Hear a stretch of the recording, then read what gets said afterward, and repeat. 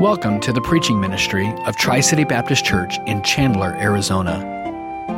Our desire is that God would be magnified through the preaching of His Word, and that Christians would be challenged, strengthened, and edified in their personal walk with Christ. I invite you to take your Bibles and turn with me to the Gospel of John, chapter 1. John chapter 1, we're beginning a study this evening in looking at the apostles, men who were molded by the Master, and learning principles that we can apply to our lives.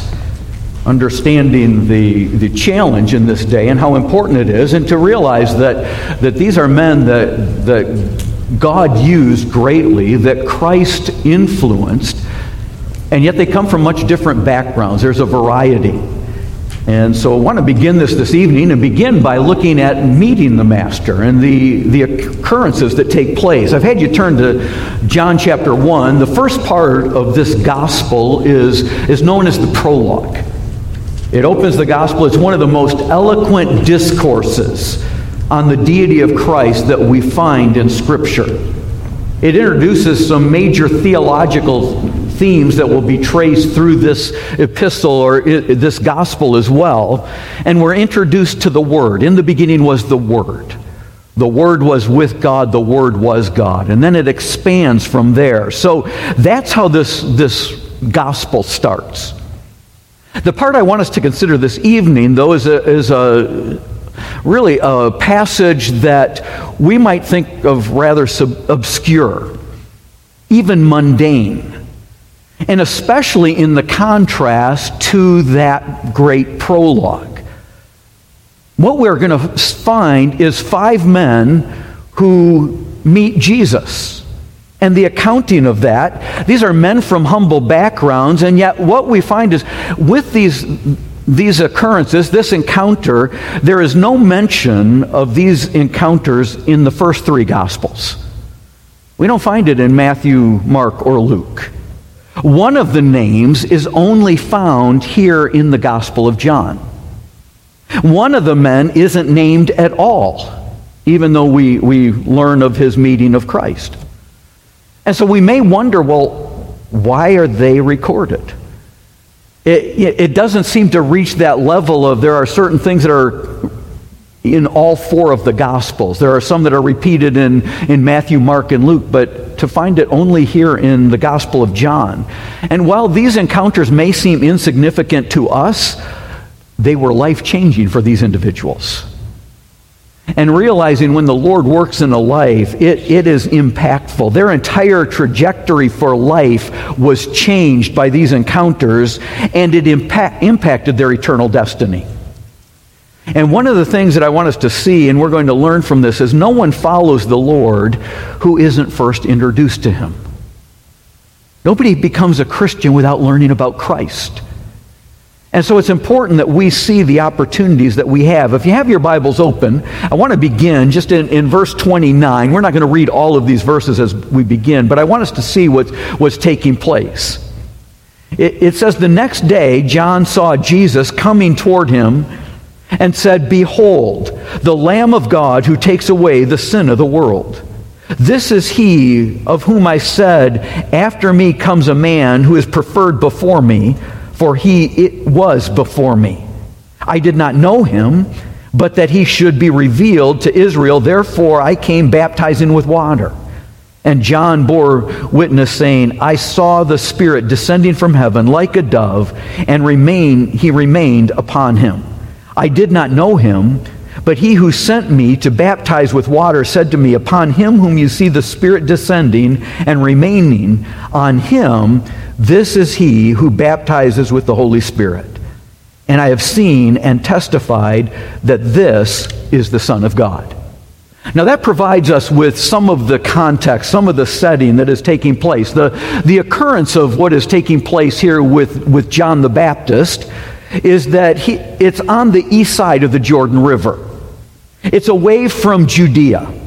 It's in a place called Beth Araba or Bethany. We see that back in verse 28. We didn't read that verse, but this was where John the Baptist was baptizing.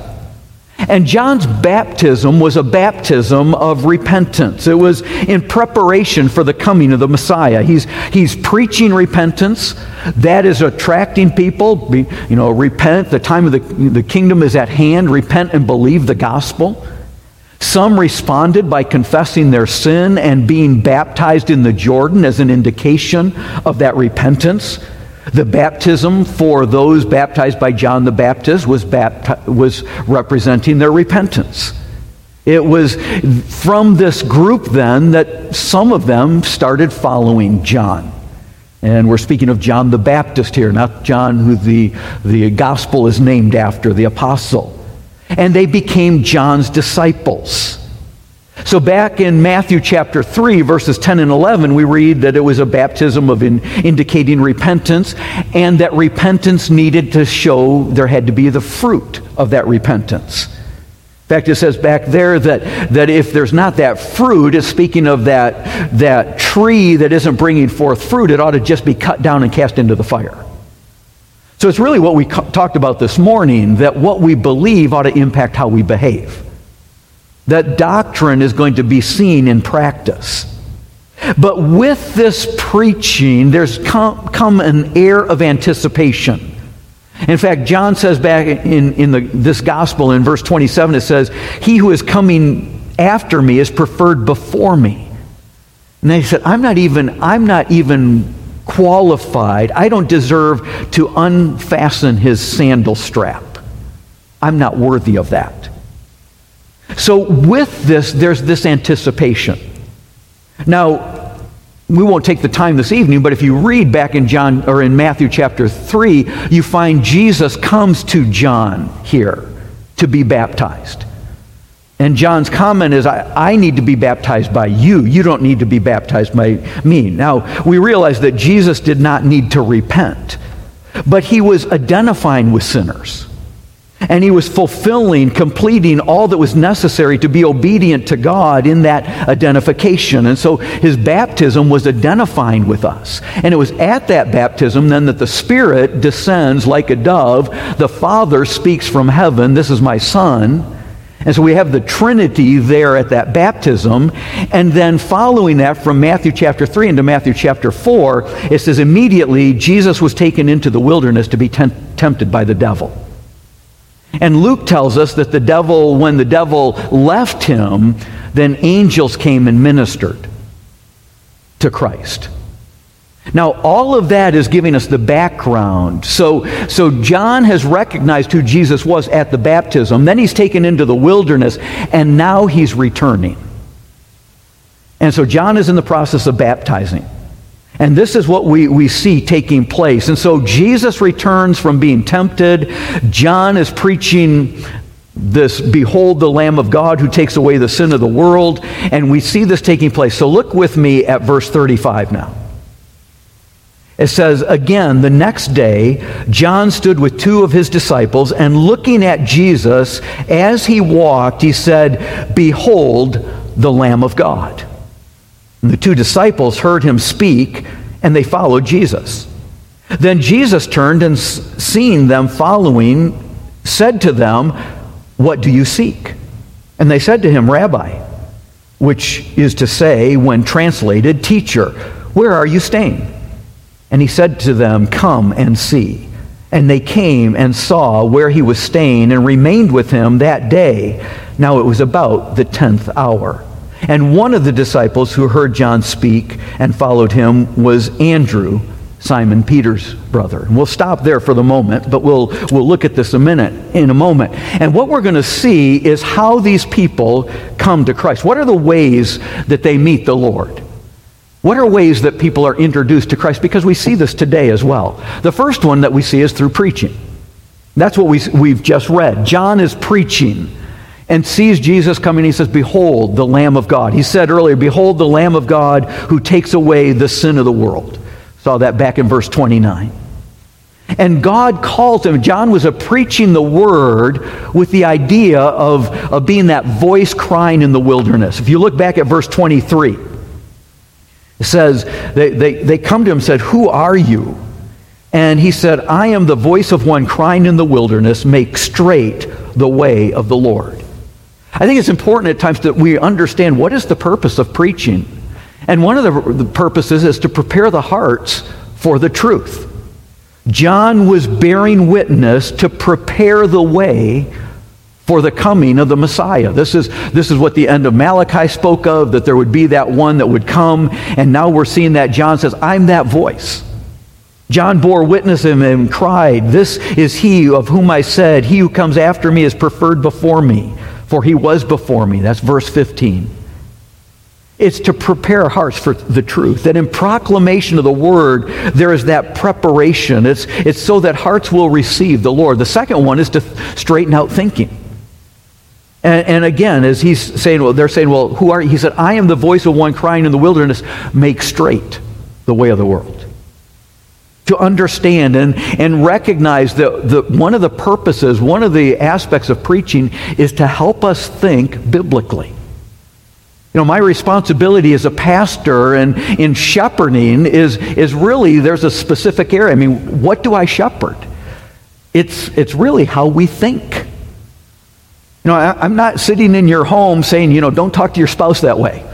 Don't treat your kids, don't watch that no. But I am trying to say, let's look into God's Word. How do we apply this? And so that each of us takes it and then says, okay, should I do this? But it's to straighten out thinking. It's applying God's Word to our personal lives. Another one is to proclaim the Word and the way of God. And we see John doing that. So he says, who are you that we may give answer to those who sent us? There are some that have come out, they've left Judea, they've left Jerusalem, they've crossed the Jordan. They said, okay, tell us what's going on here. And he said, I'm here to proclaim the Word of God and prepare the way for God. And then ultimately, it's to point to Christ. That it's to preach the Word.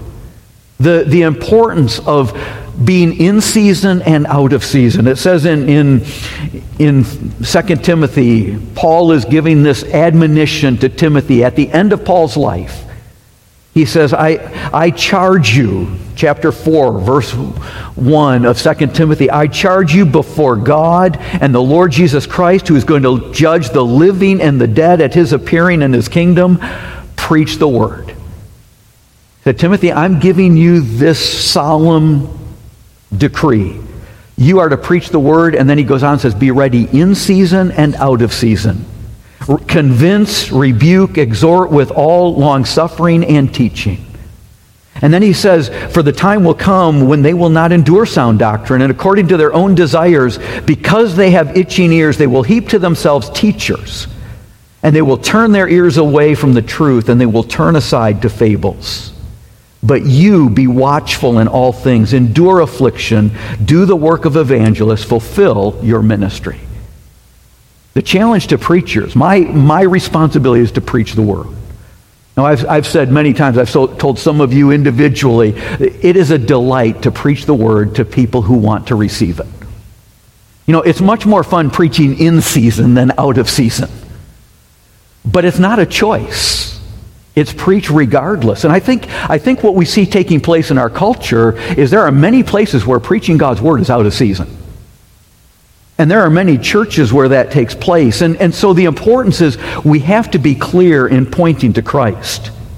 One of the questions that one of the grids I try to put the message through is the gospel clear to somebody who doesn't know it? I went to a funeral years ago. It was done by a Baptist pastor. He was well known in that area. And he used a lot of Bible terms, and I'm sitting there saying, but you're not explaining the gospel. I know what it means because I've studied it, I understand. But for unsaved people sitting here in this congregation that are here for this funeral, you're not explaining what these terms mean. And it was frustrating. It's when you want to get up and preach. It's hard to be a pastor sitting in those services, but often I'll run it through the grid of, okay, if this is a religious person who's trusting their works, are they hearing clearly that it's only the work of Christ? And recognizing this. And so I get concerned when there are pastors like a Joel Osteen, who was interviewed several years ago, and he was pressed to the point where the interviewer said, you don't use the word sin. And he said, well, I think people already know that they're wrong. Like, well, that's part of the gospel. John is preaching repent. Repent of what? Of sin. And in this interview, somebody called in, and they actually called Osteen to task. They said, you sidestepped the question about how a person gets to heaven.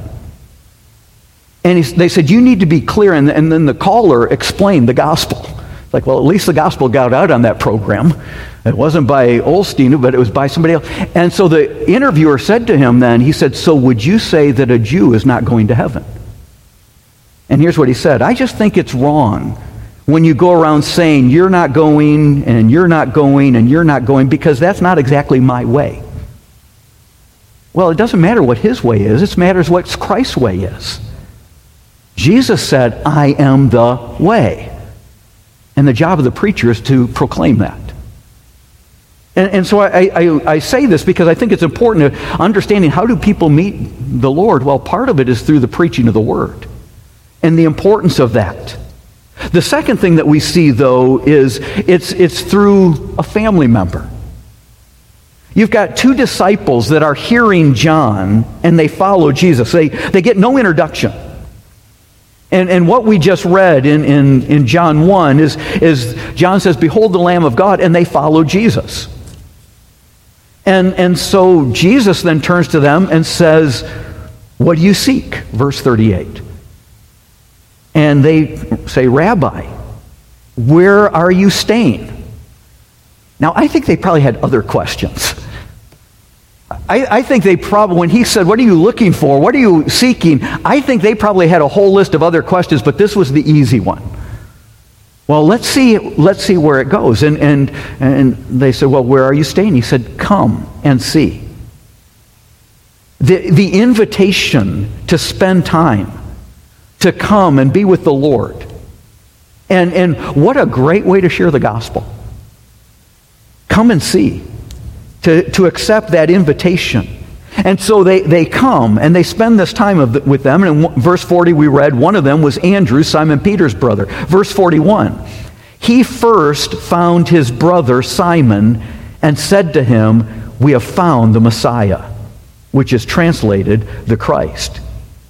And he brought him to Jesus. Now when Jesus looked on him, he said, you are Simon, the son of Jonah. You shall be called Cephas, which is translated a stone. And so we get the name Peter. But what we find is what Andrew does first is introduce his brother. He's concerned for a family member. His first impulse as he's come to Jesus is to now find his brother, somebody that he cares about. And it's that burden for family. And I think many of us have family members, whether immediate or distant, that we are burdened for their salvation. We often get prayer requests as we're meeting and within our staff and praying, pray for this relative. Pray as we visit or as we talk with this person. But notice what he did. He said, we found the Messiah. This wasn't an argument.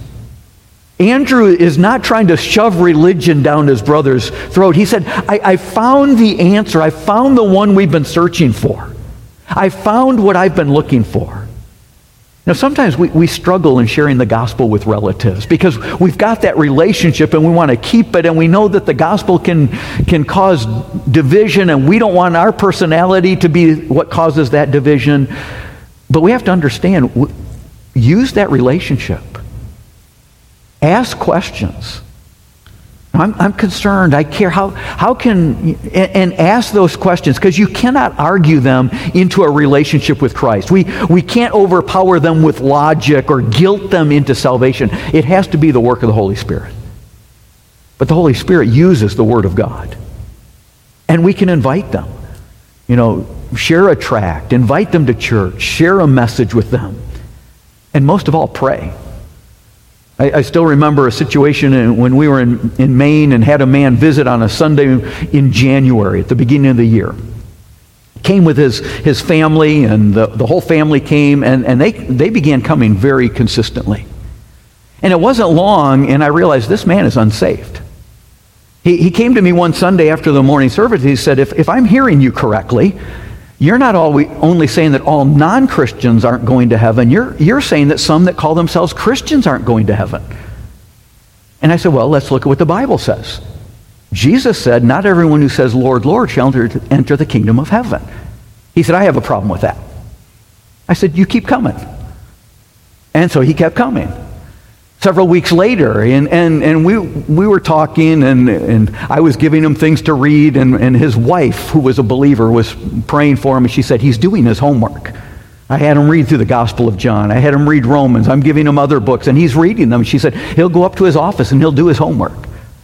But he came to me, and he said, if I'm hearing you right, I thought, here we go. He said, if I'm hearing you right, you're not only saying, you're saying that Jesus is the only way. I said, well, let's look at what the Bible says.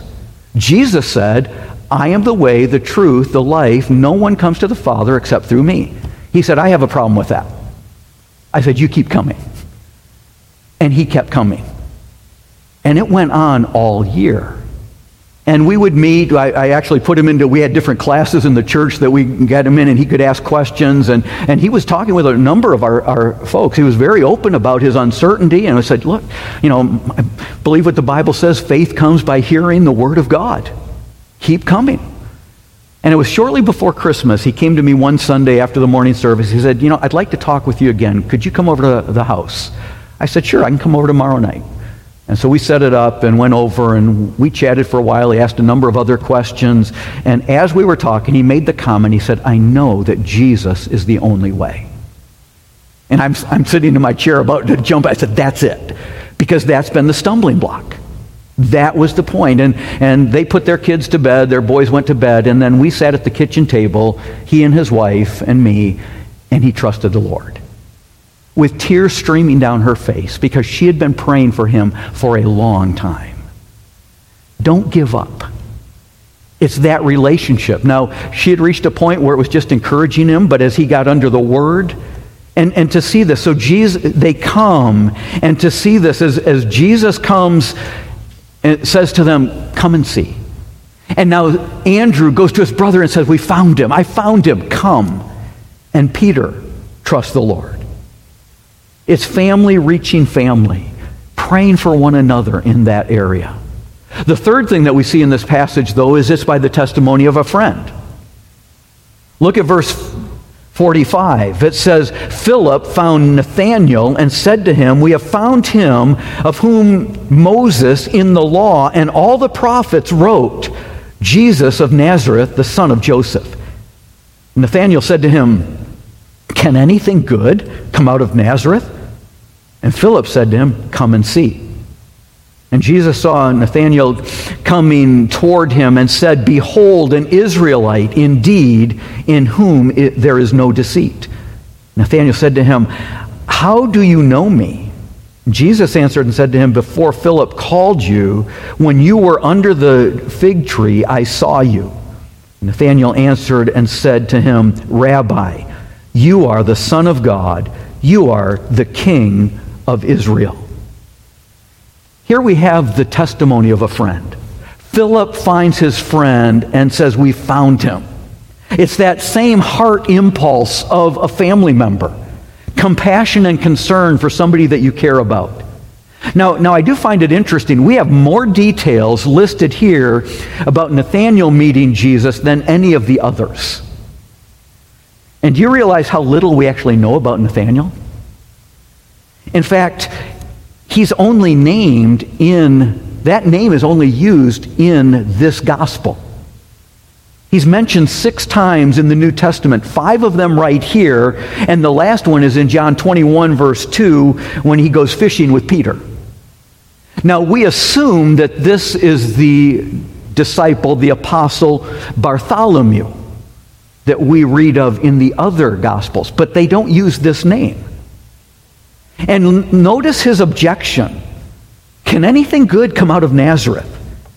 I don't think he was being sarcastic, but more of an honest observer. That was not the kind of city that you would expect a man of God to be coming from. And sometimes you have people that they throw up an objection. Well, there's hypocrites in the church. Okay, but come anyway. I think it's interesting when we see how Philip dealt with him. He didn't try to argue. He just invited him. Now, I think that Nathanael came with an openness. I think that his heart was open, and we don't always see that. In John chapter 7, in verse 52, you've got others that are coming and arguing. And the Jews therefore quarreled among themselves, saying, how can this man be eating this flesh? And then saying, look, if you search the records, there's no prophet that arises out of Galilee. But they weren't trying to do an honest evaluation. We do find with Nathanael that there's an openness. There's an honesty. That's not what the others are saying. That's not when they're rejecting, when the authorities reject Christ, they didn't have open hearts. Nathanael at least comes. And we see this openness, and Jesus talks with him. And he goes from calling him, saying, can anything good come out of Nazareth, to saying, Rabbi, to saying, you are the Son of God, you are the King of Israel, you are the Messiah. How did Nathanael come to Christ? Introduced by a friend. His friend Philip brought him. So, where did Philip come from? How did Philip meet Jesus? And what we see is it's really the Lord's intervention. Look at verse 43. I skipped over this so that we could get to Nathanael because I wanted to come back to it. The following day, Jesus wanted to go to Galilee, and he found Philip, and he said to him, follow me. Now, Philip was from Bethsaida, the city of Andrew and Peter. But it's the Lord who finds Philip. There's that direct intervention by Christ, that he needs to go, he wants to go to Galilee, and he finds Philip. Romans 2 tells us this, the goodness of God that brings people to Jesus Christ. That God's mercy draws them. And I think it's good for us to realize there are times God works in a unique way to reach a person, to get the gospel, the Holy Spirit working in their heart, and then orchestrating circumstances in such a way. I've heard of a man who found a gospel tract in an airport bathroom and picked it up and began reading it and trusted the Lord. A number of years ago, when I was a youth pastor, we took a mission trip down into Mexico, and the missionary that we were working with had told us he was going to work it out to pick us up, bring a bus, pick us up, and take us down. Well, then he called me and said their bus broke down, they didn't have a good bus, so we had to get there on our own. And I was able to get to El Paso, and then we said, well, how are we going to go the next 200 miles? So I lined up another missionary who took us to the bus station, and we rode a Mexican bus 200 miles down into Mexico. And you can pay for different levels. You know, you can get the level where they have the chickens riding with you and hanging on the roof. And we said, no, we're going for pretty much the top level. And it was a good ride. It was comfortable. It was an air-conditioned bus. And we got there, and the missionary said, yeah, but you're not going to be able to get back on that bus. He said, you're just going to have to put a couple people on each bus until you get out of the country. And I said, I've got teenagers. I've got minors. I'm not doing that. And so we went to the bus station, and I took my translator with me, and I said, look, we really enjoyed riding down on your bus, but I have to be guaranteed I'll get everybody on a bus if I'm going to ride back. Well, when they found out how many people we had, that's half their bus is already full. So they brought a bus for us. And so we had that bus, and then they sold the rest of the seats. And as we're riding back, there was a girl on our bus that was going from Kansas City, Missouri to El Paso, Texas, and ended up 200 miles down into Mexico. And she's on our bus, and she's hearing our young people singing. And as we got talking with her, we found that she had been going to a church in Kansas City, but she didn't really understand English. But she recognized the singing as the same as what she had heard in that church. And one of our sponsors who could speak Spanish began talking with her and was able to share the gospel. Now, do you really think it's a coincidence that if somebody going from Kansas City to El Paso ends up 200 miles south in Mexico on our bus that they brought because I needed to get our group out of Mexico? That's the Lord's working to get the gospel to individuals. And so that we would be faithful and trusting the Lord and recognizing He will work and sharing the gospel. This is why we pray for those divine opportunities, those gospel encounters. Now, if you come to somebody and they're disinterested, they're impatient or hostile, I'd try to give them a tract, try to leave something with them, maybe a verse, maybe that, what we talk about, leaving that pebble in their shoe, that question, that thing that will cause them to think later, asking a question, but we can't pry their hearts open. But we can drop the seed and leave that gospel pebble that will cause them to think, give them the Word of God and allow the Holy Spirit to work. That faith comes by hearing in a believing way the Word of God. I think it's interesting, though, to see as well how these people respond and recognizing the change. Notice in verse 35 again that the disciples that are with John says, "Behold the Lamb of God," verse 36. And so they follow. And they're following, and Jesus said, "What do you seek?" And they said, "Rabbi," teacher. They refer to him as teacher. It's respectful, but you need more than respect to be saved.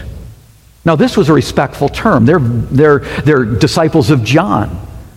But now they're following, and they say, "We have found the Messiah. We have found the Christ." That's what we read in verse 41, because Andrew was one of these. You see that with Nathanael in verse 46. Can anything good come out of Nazareth? And then in verse 49, as he says, "Rabbi, you are the Son of God. You are the King of Israel."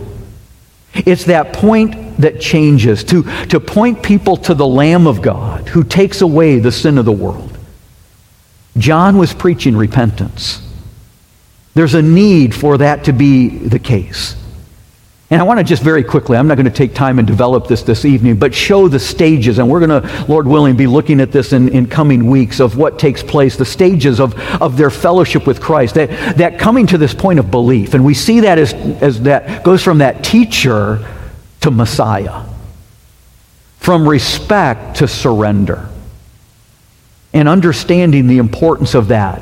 Then we're going to see a growing conviction, and we'll be looking at this as they're spending time with Him, that growing awareness of who He is as He begins to unfold His ministry to these men. And then that call to apostleship.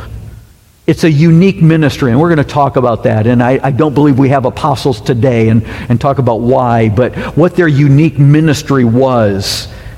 And then ultimately, after Christ's death, burial, and resurrection, as He commissions them, there's ultimately going to be martyrdom.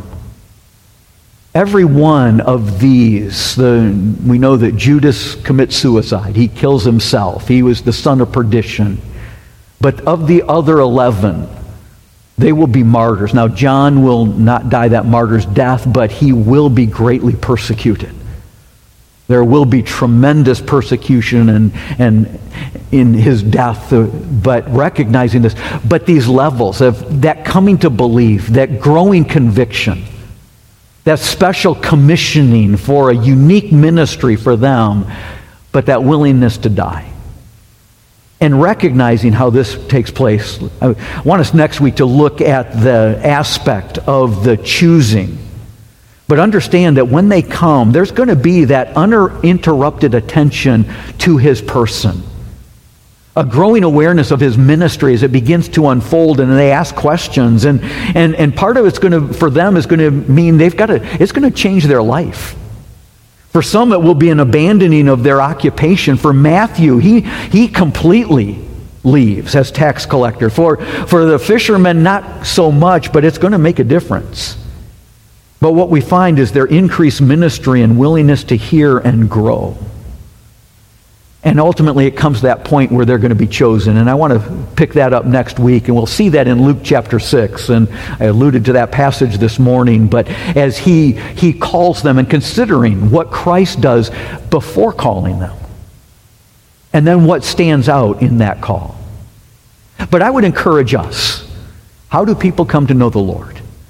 Well, it may be family members that we're praying for, of sharing the gospel. There have been times where I've sat with family and cousins that don't know the Lord, and one of them, their lifestyle would be such that I would not agree with, but I want to talk to them, because they don't need to change their lifestyle. They need to accept Christ, and He will change them. But looking for those opportunities, praying for family, through a friend, through somebody who shows that care, that compassion, that testimony, through God's working, pray that God will work. But to understand the gospel needs to go forth, that we would be faithful in sharing the word. And it may be that God will use us to be one of those divine interventions of somebody else's prayer. So let's pray for those divine opportunities, that we too can share the word. Let's pray together.